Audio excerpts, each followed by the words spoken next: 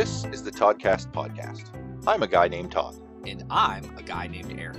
Join in our conversation as we discuss anything And everything. pointless debates, Music, Star Wars, nerd culture, and so much more. There are no scripts. no show notes. Commuters, sit back and enjoy the ride. The Toddcast podcast Starts now. Hello and welcome to the Toddcast. I am here with Eric. Eric, how are you? Hey, I'm doing great today, Todd, and pretty excited about the next edition of the self-indulgent audio autobiography. Is a tongue twister, to say the least. It's a lot of words. It is. And I Yes. think in the last iteration, you have completed much of your elementary school, and you're now moving on to, I guess you would call, would be middle. Be a little bit like, what's it? I mean, what's the old term they called it before you got to high school? Junior high? Yeah, junior high. I don't Yeah. hear that here. I don't hear that term anymore. I don't know if they No. use that. Well, they didn't use it even then. Like, technically, our story picks up, I'm in middle school in 7th grade. Sure. But we didn't call it middle school because it was a K through 7, and it was all just like they didn't really refer to it as anything special or different. But for most people, that's middle school. And then Sure.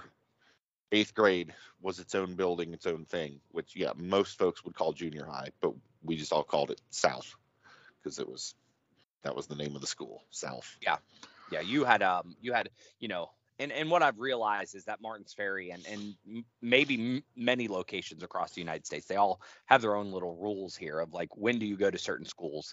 Because I think several schools are like 6th, 7th, and 8th, or Right. 7th and 8th are by themselves or this or that. And it's not until you get to high school. I mean, I think routinely 9th through 12th should be in the same building, but I've heard some where like 7th and 8th are now in the same building. So it's just, Right. I don't know if there's a platform, and I guess it's just a matter of how many schools do you have in your area, when were they built, and Right.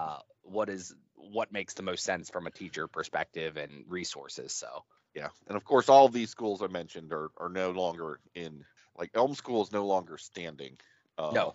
South School still exists as some semi-abandoned structure that is now think it's been a put to some kind party of center? commercial use. Something. I don't know. Maybe They- at one they- point in time there was like a sign outside that was like you could book for like children's parties. So No. I don't know if that still exists or not. I don't know, but they built a brand new K through 12, and that's what Martins Ferry folk do nowadays. But back in my day, they were different schools. Those buses Yeah, all around. So we pick up our story. We had just moved to Martins Ferry proper from Yorkville. So this was the first time living like in town. Like prior to this, it was all like living out in the country. And I guess Yorkville, we were kind of on the outskirts, but Yorkville is not really a major city. It was not, No, not very big. You weren't like it would be you'd have to pass like intersections or whatever to walk to get to the town, right? Because you were up kind of kind of country. To get from our house to Yorkville, you had to cross all the on and off ramps for Route 7, which was something of a fun proposition, and kind of frightening now that I think of it, because I would have been, how old are you in the 6th grade? Like 12, 11, 13 12. maybe. Yeah, 11. around that. That's how old I would have been, and I was Mhm. allowed to do that by myself. But what's even more concerning, I guess, I don't know, is that I used to take Crystal with me. Like, she and I used to walk down, and there was a laundromat you could go to that had like a candy machine. You could get stuff. So it's me and what would have been my 4 or 5-year-old sister. Whew. Yeah, that's putting it across the on and off ramps for Route 7. Like that's so the equivalent. It was a for different those, time. Yeah, for those that know us now, if you know my daughter Lainey and then you know my son Miles, it's that equivalence. Yeah. It would be Lainey Yeah. taking Miles to a laundromat blocks away across several highway on ramps, so forth. So yeah, times were different, and that is what it is. So you're now in town. Yes. In Martins Ferry, life is a little different. Oh yes, it says I was now suddenly able to walk to the library, walk downtown to, the toy store and whatever. Like I was able to move around and go places. My friends lived in town. I could walk to my friend's house because previously it's like, yeah, I could go next door to Matt's or across the street to Bruce's when we lived out in the sticks. End of list. Like I had a bunch of school friends, but I never saw them outside of school because that involved someone driving. Yorkville was kind of the same situation. I think there was maybe one person I knew who was within walking distance, and even that didn't happen very often. But like a whole new world opened up to me when we got into Ferry. Like I said, I went to Elm School, and we didn't move right at the beginning of the school year. Like I want to say it was like 6 weeks in or 9 weeks in, which was weird to start school at a brand new place, not even at the same time as everybody. That was kind of weird. And there was some sort of kerfluffle with my paperwork and my records, because within the 7th grade, they had everybody broken into 3 groups, the A, B, and C group. And the A group were like all of the smart kids, the accelerated folk, the folks who were all taking pre-algebra and advanced whatever. The C group was kind of the slower folks, and then the B group was just kind of the average in the middle folks. Sure. Had my records gotten there, I probably would have been put in the A group because I was a pretty smart kid, but because that wasn't the case, they just went, well, we'll throw them in the middle. What's the worst that can happen? Which worked out fine. I was gonna say, what was the worst that happened? Nothing real. Basically, I did not take pre-algebra. All right. And so in the 8th grade, I should have taken pre-algebra, and all the people in the A group would have taken algebra. As it turns out, at the end of the 7th grade year, they give you like a test. Okay. Like an algebra test. Like let's see how you do, and that'll determine which math we put you in. Do we put you in just regular math? Do we put you in pre-algebra, or do we go ahead and put you in algebra? And even not having taken pre-algebra, I damn near aced it. So I basically skipped pre-algebra. All right, well, there you go. To algebra, which was nice. Ultimately, here and now, that had no real effect. That had no long-lasting impact at all. But at the time, it was kind of a big deal. It gave me a really big head. And sure. Well, and the side effect of that was, when 8th grade started and we all go to sit down in algebra class, I can't remember her name, but there was, a fellow student who, I guess worked hard to get where she was, and she was pissed off that I, skipped ahead, and she full on looked at me and said, "You didn't go to pre-algebra. I did. I worked hard to get here. I hope you fail." I was like, "Whoa, okay." Like that was not something I was expecting. That's pretty harsh. Yeah, it's pretty hardcore there.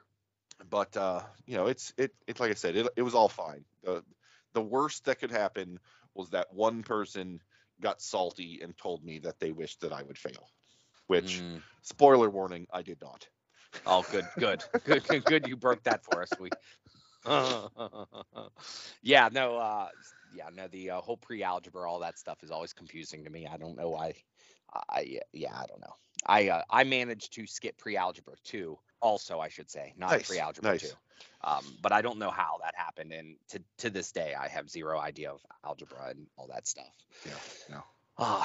It's long past me. So you're in Martins Ferry. You start in the middle of the year. You're with a bunch of the B kids. You're pretty proud of yourself, and you're an egomaniac at this point in time. So no, I know where we live. So we live kind of like in the middle of town. So there were tennis courts where you could play. There were easy access to what would be the high school and a convenience store. Is this when you met up with friends, or how long did it take, or kind of how did you find yourself mingling here in Martins Ferry? So, like I said, it was a little awkward meeting because everybody was new to me. Yeah. And I kind of came in midstream. All of the, the popular kids, the jocks and whatnot, of course, dove on this opportunity to pick on the scrawny, nerdy kid. Sure. shock and surprise. Yeah. No, whatever. You know, it sucked, but it was fine. Like, I didn't literally get beaten up very often.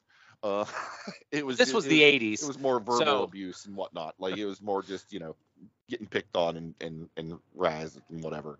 But there were a few guys that I hung out with. That's where I met Jeff B. We'll call him, because there are several Jeffs that show up in this story. Okay. He and I hung out. I guess I should take a quick side note here and make mention that 7th and 8th grade, I was that was pre-atheist, Todd. Okay. You know, we grew up Christian. We went to church every Sunday, even when we lived out in the sticks and whatever. You know, Vacation Bible School was a thing.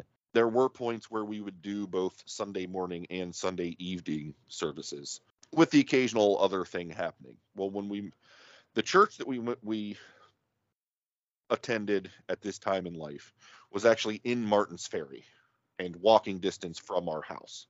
Yes. Yeah. And so we started having a Sunday morning service, Sunday evening service, Wednesday night youth group. Frankly, if there was anything else happening at that church, odds are we were there. And like I said, at this point, I was still of the faith, and it was very, very upbeat, up-tempo sort of a thing. The Pentecostals are the folks who do the speaking in tongues situation. Yeah. Known as the Holy Rollers.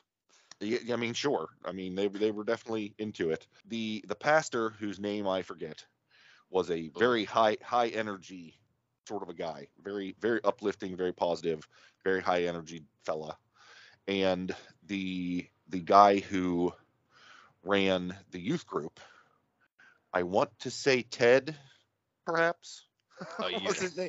Sure. It's been decades, but he was also very friendly, very high energy, very, you know, everything you would hope for in a pastor and a youth pastor. And so, sort of as a result of a lot of exposure, I guess, and just a general good time and lots of support and happy goodness over the course of the 7th grade year, I got sort of more and more into it, to the point to where when 8th grade rolled around, I was a full-on Bible beating holy roller, like to the point of I would take my Bible with me to school and try and convert people on the playground at lunchtime, sort of a thing. Oh boy, oh yeah, you know, I would love to run into somebody that only knows you from these grades. Like, they were there long enough. I remember that one kid who always was trying to convert. Oh my goodness. Well, yeah. That's a great visual. Well, there was one kid in the 8th grade.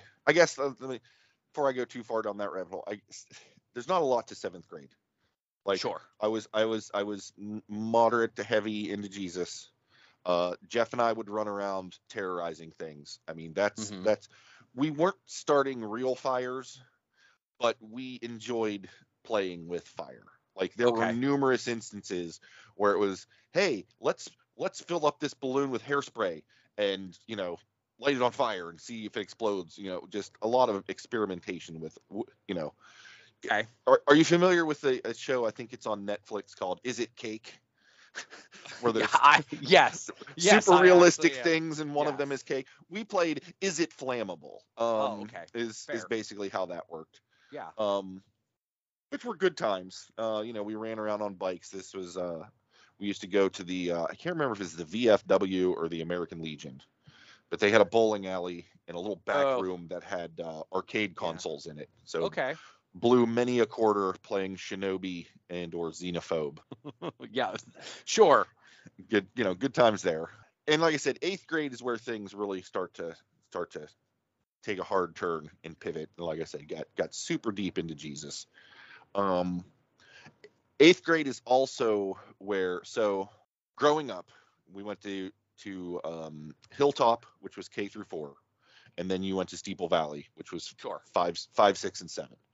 I followed that path up until grade 5, right? Okay.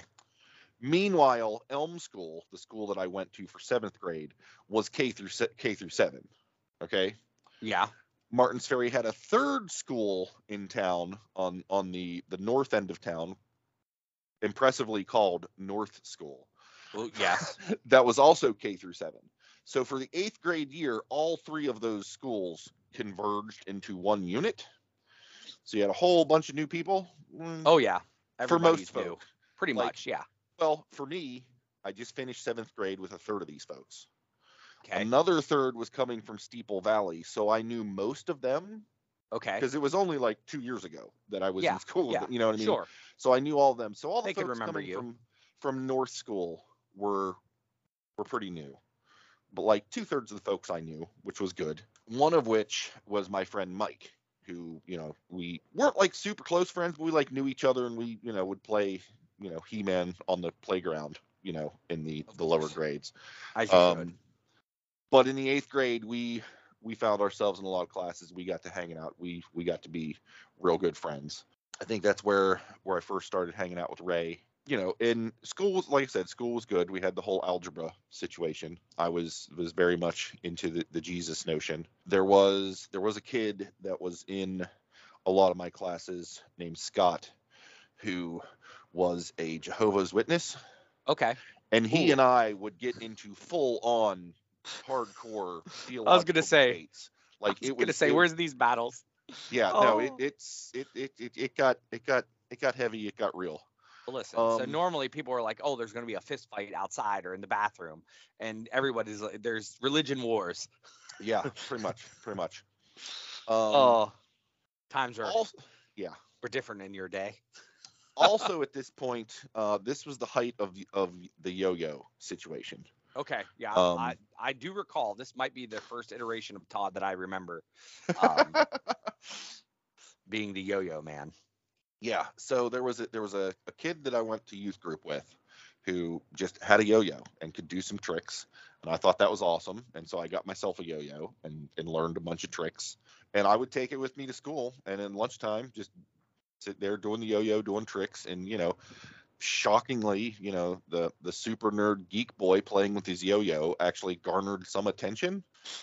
And there was a low-level yo-yo craze in the 8th grade Martins Ferry school system. For what I don't know what year that would have been, 80, 86, 87, something like that. Yeah, where, any given day on the playground, you'd look out and I'd say a quarter of the kids would be out there with yo-yos. It was the wildest thing. It only lasted for a few months. But it would be like the fidget spinner phase of modern day. Kinda.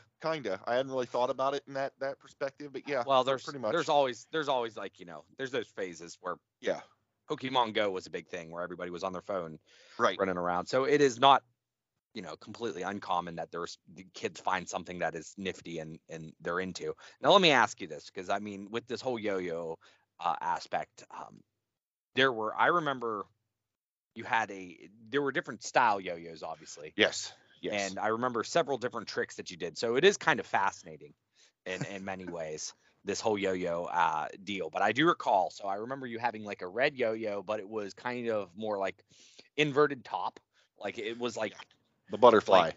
The style butterfly, yo-yo. as you call it. Like what kind of tricks were you one of the best yo-yos in the school, or were you just average, or were there others? For our school I was the yo-yo guy because I'd been doing it for longer. I mean, longer in this case, is measured in months at best. Sure. And I just practiced and I was just into it.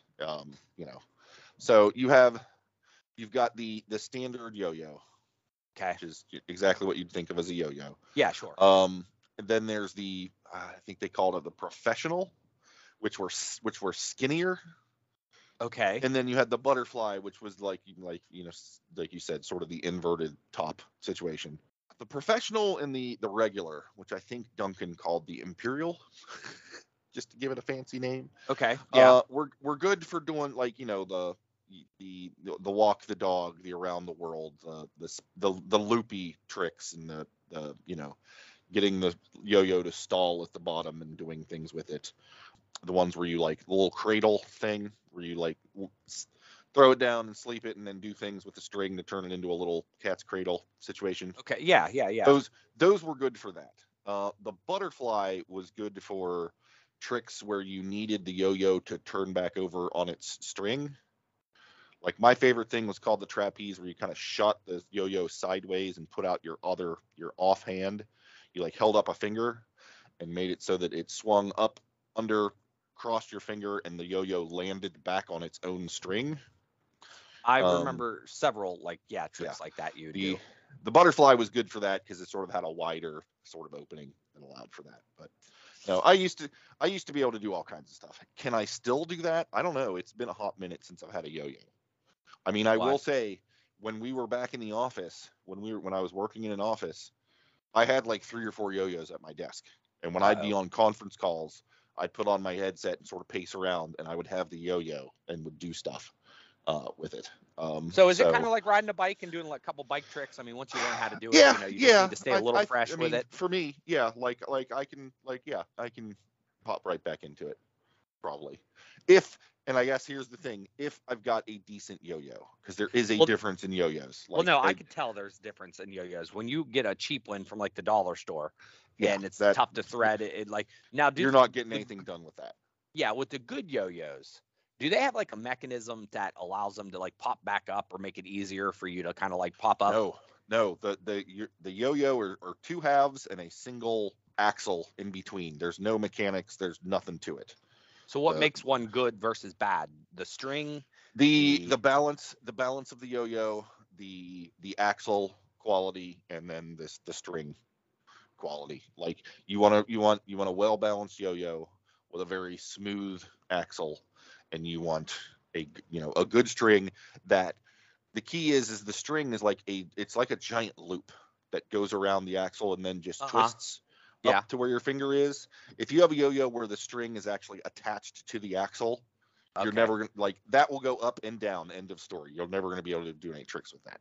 Okay. But a good one, if the you've got the right string tension in a good axle, when you throw it down, the string stays down and it spins at the end of the string and it just hangs out there. They call that putting the yo-yo to sleep, because it's down there sleeping. And then just a flick of the wrist gives just enough friction on the string to catch, and then it winds itself back up. All right. So where the hell did you learn how to do all that? Because there was no YouTube, right? Like I said, there was a kid, one of the kids that was in youth group. He was a year or 2 older than us. And he just showed up and had a yo-yo. I'm like, oh, that's awesome. He does, he showed me. He was your mentor. Basically, who taught him? I have no idea. Because you're right, there was no YouTube. I don't know. Like I learned the basics from him, and then I feel like I might have looked at some books for it. I'm wondering if there were books involved or videotapes or whatever at the library. Possibly. Yeah. I mean, there's definitely cases. I'm just wondering, all right, how do you learn a new trick? Where nowadays it's all right, yo-yo tricks onto YouTube or Google, top 10 yo-yo tricks. It was, but to be in, I mean, I could understand why it was so impressive by, all the kids, because it wasn't readily available to figure out how to do that stuff. So, I mean, from the sounds of it, Todd, you're able to do all these cool yo-yo tricks. You're able to evangelize. You sound to me like a touring, 1980s, early 90s touring youth group show, let me convert everybody with my yo-yo tricks. I'll get everybody to show up, and then I'm going to tell you about Jesus Christ and convert. Sounds to me right up that alley. You could have taken that path. You could have. You could be traveling to this day. Yeah. Do you remember those that came around that they would be oh yeah, all those feats, rip the phone books. Oh yeah. And such. Oh yeah. No, the youth group traveled to go see those folks at other churches. I know. Oh yeah. No, the Christian magicians doing their stuff. There was some folks that would come to the church with pastels and black lights and do sort of an art drawing situation. Course, that ended up in a sermon of some sort. Oh yeah, no, that was very much the thing. Ripping these phone books saved my life. Yeah. Always a story like that. Oh, so yeah. And I guess the other, and I guess particularly significant item from this time in life is, again, me and Mike and Scott used to hang out a bunch. We were in a lot of the same classes. And even though Scott, the Jehovah's Witness, and I would get into it on a religious front, Sure. we were still friends. Like wasn't like, oh, you heretic. Like we would have spirited discussions, but when it was all said and done, it's like, hey, you want half of my brownie from from lunch or whatever. Like we were still pretty cool. Yeah. Scott was heavy into Robotech, and Mike had the Transformer. I believe it was Jetfire. Okay. The one that turned into a plane. Okay. But when he was in robot form, he looked a lot like one of the things from Robotech. And Scott coveted this greatly. Scott had a copy of the Star Wars role-playing game book. All right. That Mike was interested in. So the two of them negotiated a trade, and that's how the Star Wars role-playing game enters the scene in my life. I mean, it's Star Wars, so I'm interested. This role-playing thing, I'm like, what is that about? And Mike explains to me, it's kind of like Dungeons and Dragons, except instead of, wizards and dragons and stuff, it's Star Wars. And me being, the young hyper-Christian was, oh, Dungeons and Dragons, that's the devil's game. That can't be good. How can you have something so evil that has Star Wars, which is so great? Tell me about this. And so he kind of explained that, everything you've heard about Dungeons and Dragons is wrong. It's not evil. It's a bunch of guys sitting around telling stories, rolling dice. And this is, telling Star Wars stories. I'm like, okay, tell me more. And he's like, you create your own character, and here's how this works, and da-da-da-da-da. And I was like, this is freaking awesome. We're going to give this a shot. And that started a whole realm of hobbiness that persists to this day. That really opened up a whole new world for me on that. Absolutely. Now that's that is a pivotal moment in your life, I'm sure. Yes. And because it was akin to Dungeons and Dragons, which at this point in time I believed was evil, and Mom thought was evil, and because I was a good little Christian, there was a whole conversation with Mom of, hey, Mike has this game, Star Wars role-playing game, that we want to play. Just wanted to make sure you're okay. And I think I did try my darndest to not draw too many parallels to Dungeons and Dragons, because I felt like that would trigger an immediate, oh, heck no. Yeah. But she's like, no, that's fine. You can do that as long as it, doesn't, take over your life. Little did she know, it kind of took over my life. we played a lot. Like, that was what you did. Like, a lot of kids, they come home from school and immediately go out to play basketball until, the street lights came on. Some people would go to their buddies and, play Nintendo for 4 hours solid. I just went to Mike's and we played Star Wars until, dinner time. Like, I wasn't possessed. I wasn't obsessed. It was just, that was my hobby at the time, and I spent a lot of time doing it. So I think that kind of wraps up most of the 7th, 8th grade years and the important formative stuff. Well, behind the music really takes a turn in the next episode. Really. I think so. Yeah. I mean, this is the introduction to the gateway of D&D and satanic, all your mischievous that you're going to be causing. Yeah. Plus, more importantly, we learned about the lovely Todd, who was doing yo-yo tricks and converting people on the playground, and we now take a huge turn, and this is where life is very interesting and fun. So in the 5th installment, we will be talking about D&D, high school, and so much more. So please join us. Yes. Thank you, Eric. Thank you, listeners. And until next time, I hope you all have a good one.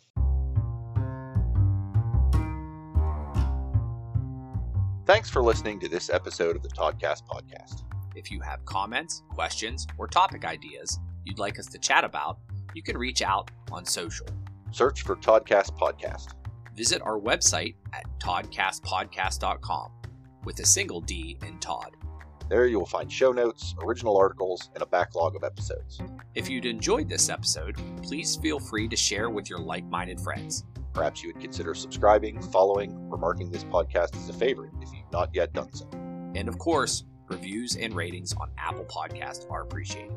Thanks again for listening to the Toddcast.